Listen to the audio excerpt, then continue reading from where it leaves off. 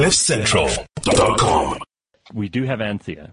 So let's get straight into that and see what Anthea has for us. First, a song, of course. It's what we do. So here it is. She works hard for the money. And by the way, Anthea has a book which is still available.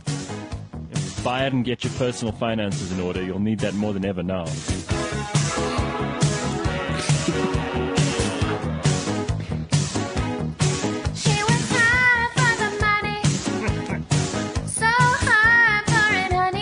Good morning, Anthea. Good morning, team. How is everybody today? Yeah, we're all right. How are you doing? Yeah, I'm coping, I think. So right. It's getting a bit boring now, hey? Being locked up at home. Are you bored?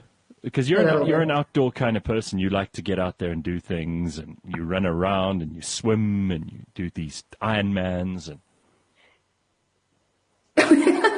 yeah, because I haven't done my exercise yet this morning, so I'm dressed for it after this. Did you do any exercise over the weekend? Because I tried really hard. The only day I missed was Saturday. Yeah, I did. Not very much, though. It's too hard. Like, I don't know what these people are doing running marathons in their backyards. I don't get it. It's crazy. In fact, because it was Two Oceans this weekend, and even my 60-year-old aunt did a half marathon in her driveway. Excuse me? Wow. I know. These people are crazy. One of my friends said, it's a family problem. Is that yes, does she have the most enormous driveway in the world, or was she just running round and round in circles? Oh, no, I'll have to send you the picture. She was just running around in circles out of her garage. It is literally 2 cars deep. Oh, wow. Her driveway and her garage. She did 21 kilometers round and round and round.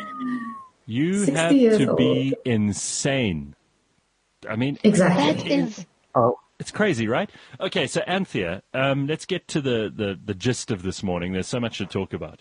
So in the Money Shot this morning, the banks, what are they saying? So most of the banks, it's all bad news, I'm afraid. It's not, just retail banks, commercial banks, as well as central banks. Everybody's saying that they're expecting the global economy to fall by more than $5 trillion. That's basically Japan. That's like take out Japan out of the global economic equation. And that's what they're thinking this coronavirus is going to cause. That's the detriment, if you like, that they're going to cause. I mean, we are seeing, I must say, a real dislocation between the real economy and the stock market, because last week the all share was up 4% overall. And so I had a quick look at where we are more or less. And on the 18th of Feb at 58,187, down to the trough, 37,963, that was a 35% fall. But since then, from the trough, from the 19th of March, we've recovered 25%. So we've already had in the stock market this little bounce. And I hate calling out shares, especially shares that have fallen so much. But Sasol was up 73% last week alone. What are they doing there? Is that just a recalibration of the disastrous ride that it took before that? I heard people saying you should buy Sasol shares. You said just be careful. I remember you saying just be cautious. Yes, and so I bought some Sasol shares, but very little. I'm not going to throw all my savings into Sasol. And also the question is where to from here. So I bought at about 31 Rand and then it fell to 27 and I thought, that was a bad investment. But now it's trading at 74 Rand 50. This is very much far away, like basically a tenth of its all-time highs almost. So this is a share that last year was trading at 480 Rand. And yeah, so it's kind of weird. In fact, I looked at what we call implied volatility on the New York Stock Exchange during the week. And normally South African implied volatility, just to give you an idea, is about 26%. The VIX trades in like kind of the VIX is the volatility index, or otherwise known as the fear gauge. It trades kind of in the mid-teens. The VIX is trading at 42. That's where the index level is at the moment. Last week, Sasol implied volatility was over 300%. I have not seen that in my day. In 2008, when volatilities went through the roof, because volatility basically is the measure of the change in the share price, right? And so nobody knows where it's going. So Sasol, for example, from 480 a year ago to kind of a 27 Rand a share 3 weeks ago to now a 74 Rand share, that's volatility for you. And great for the traders if they're smart and if they kind of get their timing right, which is difficult. If they're a day trader, I think you can get in and out of these shares and make some money. And so, by the way, that brings me to another thing, because I've had a couple of people say to me, should I be trading online now? Because everybody's got time, right? So the smart ones are saying, oh, how much should I be invested? Let me get hold of my finances. Let me do a little budget and every month put away something. Yeah. The ones who are wanting to double and triple their money are going, oh, day trading, I should be trading Sasol, getting out of it, getting in at 30, getting out at 70. But actually, you don't know, because I wouldn't have guessed that Sasol was going to go to 74 Rand 50. Not basically in 2 days, from 40 to 70 in 2 days. And then a friend of mine also messaged me and said she'd heard about what she wasn't sure what it was. And I actually had forgotten. I wanted to look this up. I'm going to look this up as we're speaking. She asked me about a company called, and now we're quick, Crowd One. Mm-hmm. And basically she said, what is your opinion? Is it a scam or a pyramid scheme? And honestly, I'd never even heard of Crowd One. And so I had to look them up. And, it's actually not that difficult. If you're not sure if it's a pyramid scheme or some sort of scam, then all you do is go onto FSCA, FSCA, the Financial Sector Conduct Authority, onto their website, FSCA, and look them up. You can actually look them up, or you just do a Google search and it'll give you people's opinions about whether this is a scam or a pyramid scheme. And is it? I'm actually loath to give my opinion because I still don't know. Okay, and then you don't have to directly answer, but does it work on a hierarchy of someone being on top and then 2 more underneath, then 5 more underneath that? Blink twice. Sounds dodgy. I'm not in. Count me out. First of all, they're not registered on the FSCA website. Okay. There's a clue. And then they call themselves marketing or internet marketing or some sort of, so you know how this is going to work, right? You sell to someone who sells to 2 other people, who sells to 2 other people. Pyramid and the scheme. Last man standing. It's a pyramid. I love how diplomatic she was in her answer. That was perfect. So if you think it's a pyramid scheme, blink twice. All right. Look, I can say this because I'm not a financial services person. Don't throw your money around now. Just sit tight, because for God's sake, you could make a massive upside on this if you're lucky, but the chances of you actually losing your money are even greater because of this volatility. So just stay out if you're not sure. Well, I have a question. I think this is a good...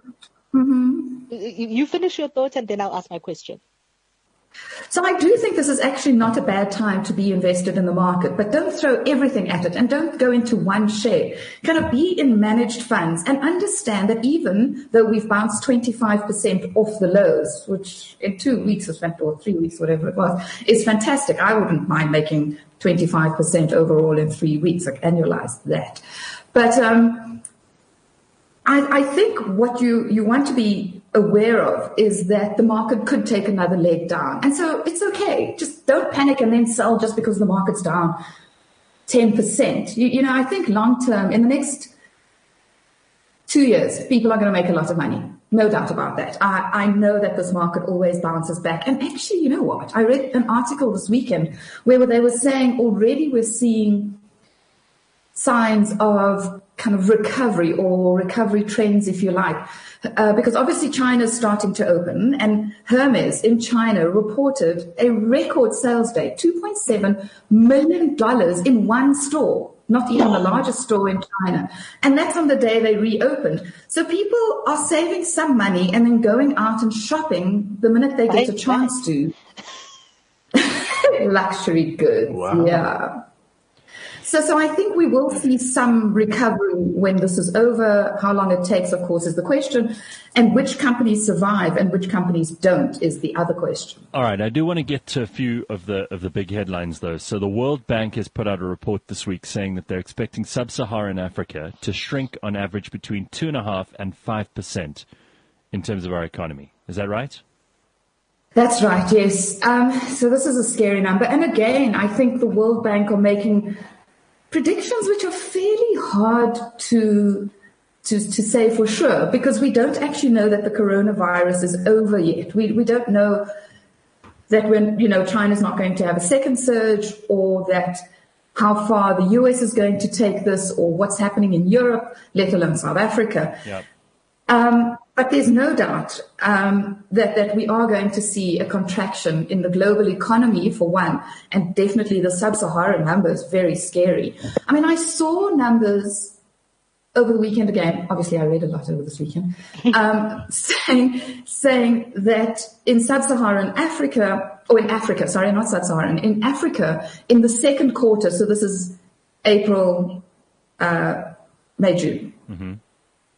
Yeah, second quarter, that we're looking for a contraction in the economy in double digit, like 20 and 30%, which is just like something you've never seen. That didn't even happen in the Great Depression. But I think what they're doing when they're talking about contraction, was that you, Sia? Oh, sorry. When they're talking about this kind of 5% contraction in the global economy, it's for this year, and so it's the average. So I think if you're looking at a 30%, call it, decline or contraction in the economy for the second quarter, then they're probably looking for a fairly sharp expansion in the third and fourth quarter. I would say, to make up for that loss in the second quarter. All right, tell me about what's happening with oil. Oh, yes, because you've seen how volatile that is, and that's all over the place. So they had And we've seen Donald Trump tweeting about the OPEC deal. What did he... I hardly follow Twitter anymore. What did he say? Is he upset that he wasn't involved in it? That it's not 10 million barrels, it's actually 20 million barrels around the table. It's 20 million, I'm the greatest deal maker. Anyway, what is the deal that's been reached? I can't believe he said that, because initially, I think it was on Thursday, they had their virtual meeting. And the first headline I saw was 20 million barrels per day that they were going to cut. But eventually it came out that they're only cutting 10 million barrels per day, which is a little bit disappointing because the market was expecting between 10 and 15 million barrels per day to be cut. No. And in fact, I think that we are consuming the kind of contraction in consuming consumption has decreased, I should say, by more than that. Because we've got, most industries shut down and people aren't driving anywhere. And in South Africa, our oil consumption must be at an all-time low. Exactly. And that's when the petrol price is so low. And two things. One, first of all, probably because Mexico declined to agree to this, what they were saying. And secondly, I don't think the US was even involved in this decision. So they're now calling it OPEC plus, right? Because they are OPEC, like the 14, well, no, actually now it's only 12 of the 14 original OPEC countries. And the one country that's not in OPEC is Russia, but they were involved in this deal. So they're calling it OPEC plus. OPEC plus would include the US, and they weren't even in this meeting. So I don't know what Donald Trump's tweeting about.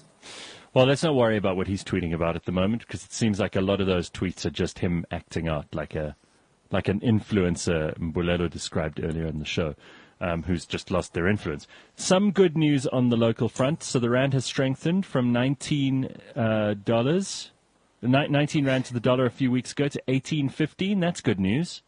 Fantastic. In fact, I checked a few minutes ago, and it's strengthening even more. It's getting closer to 18 now.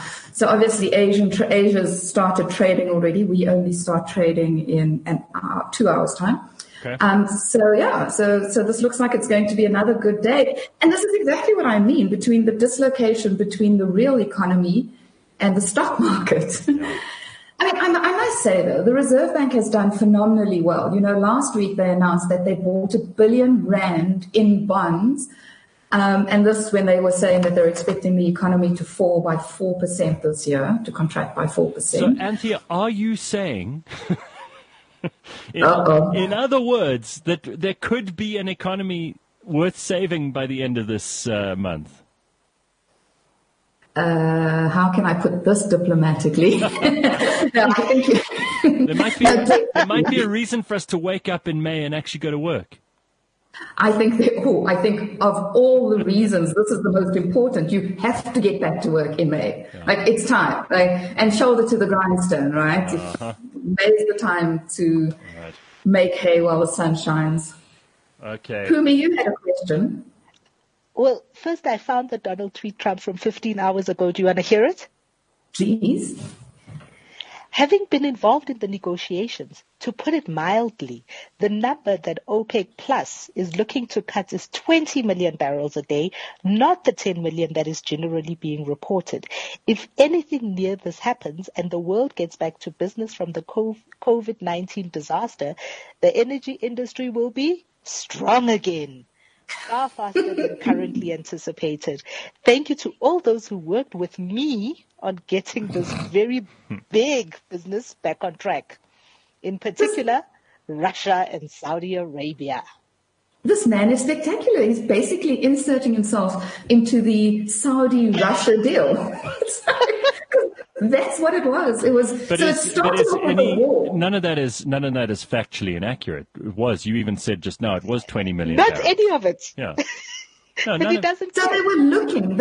So we were hoping that they would cut 20 million barrels per day. In other words, he's not lying. He's just making it about him. Yeah. Okay. But like he said that it wasn't 10, and that anyway. Who's to argue with Donald Trump? I mean, he knows best, right? Okay. All right. Pums, you had one other question. Well, the question was covered with the OPEC conversation, because that's what I wanted to ask about. Sorry. Well, thanks. Anthea, we may or may not have to talk to you more than once a week as this madness unfolds. But I think you're probably on the side of let's get back to work in May and let's actually do the best we can, right? Let's try to get this economy work harder than ever before. Oh, I don't know. I've also read a lot about this utilitarian argument about lives versus the economy. And actually, I'd rather get rid of COVID-19, to get back to work and then have But we're not going to, let's be clear. The reason we're doing this is not to get rid of it. We're not going to get rid of it. It's still there and it's going to come back in winter. And it's going to come back once or twice after that as well. We're not getting rid of it. The reason we're staying at home is to flatten the curve so we don't overwhelm our hospitals and our clinics. That's all. It's not going to you're not going to defeat COVID-19 with a lockdown. So what are you suggesting, that in May we slowly start working again? Yeah, I think everybody, this is kind of what Pumi says, Dr. Karim, who's in charge of the command council around coronavirus. He's saying we need to phase the economy back into action and specifically put people who are at low risk, young people, healthy people, back to work so that we can start up parts of the economy and get back to some kind of, in inverted commas, normal as soon as possible. Because otherwise the deaths and the amount, if I had to put a number on people dying from poverty, and let's say that number was over 10,000 people per 1% unemployment. Let's just, ballpark. If I said 10,000 people falling into poverty from 1% unemployment equals those people going into despair, not being able to feed their families, dying of starvation, lack of hygiene, lack of basic resources, lack of access to medical care, blah, blah, blah, blah. All the things that are the direct result of unemployment and poverty. If I put a number on that, and it was more than the number of people who die of coronavirus in total, per 1% of unemployment, you would immediately say, hey, you know what, we'll take our chances with this virus. Wouldn't you? Yes, of course. We don't have that number, do we? Exactly. That's right. So you're guesstimating. So my concern was that I also read last week that the mining sector were looking to send 60 to 70% of their staff back to work. And to me, that's probably So a big sector for South Africa, and I say big in inverted commas because in fact it only contributes 8% to the South African economy. But that's probably the worst sector to start up the economy again, right? Because you're in close contact to each other. So where do you start? In confined spaces. That's right. So where do you start? Do you start opening the malls and the shops so the retail sector starts working again? Yeah. I mean, so our industry, obviously we're working. You guys are working. I'm working. Yeah. And finding, this is cliched as well, find a different way to work. That drives me crazy. Yeah. All right. Well, I'm afraid we're out of time on this one. We've got a lot of people to talk to in the next hour. Thank you very much, Anthea. Always good to chat to you. I hope you have a productive week, and we'll chat to you again on Monday. Super. Thanks, guys. Feel so much smarter after talking to you, Anthea. Damn right. It's a pleasure. And Pums, we don't get to see Anthea on a Tuesday usually, so it's nice to have you in on the conversation. CliffCentral.com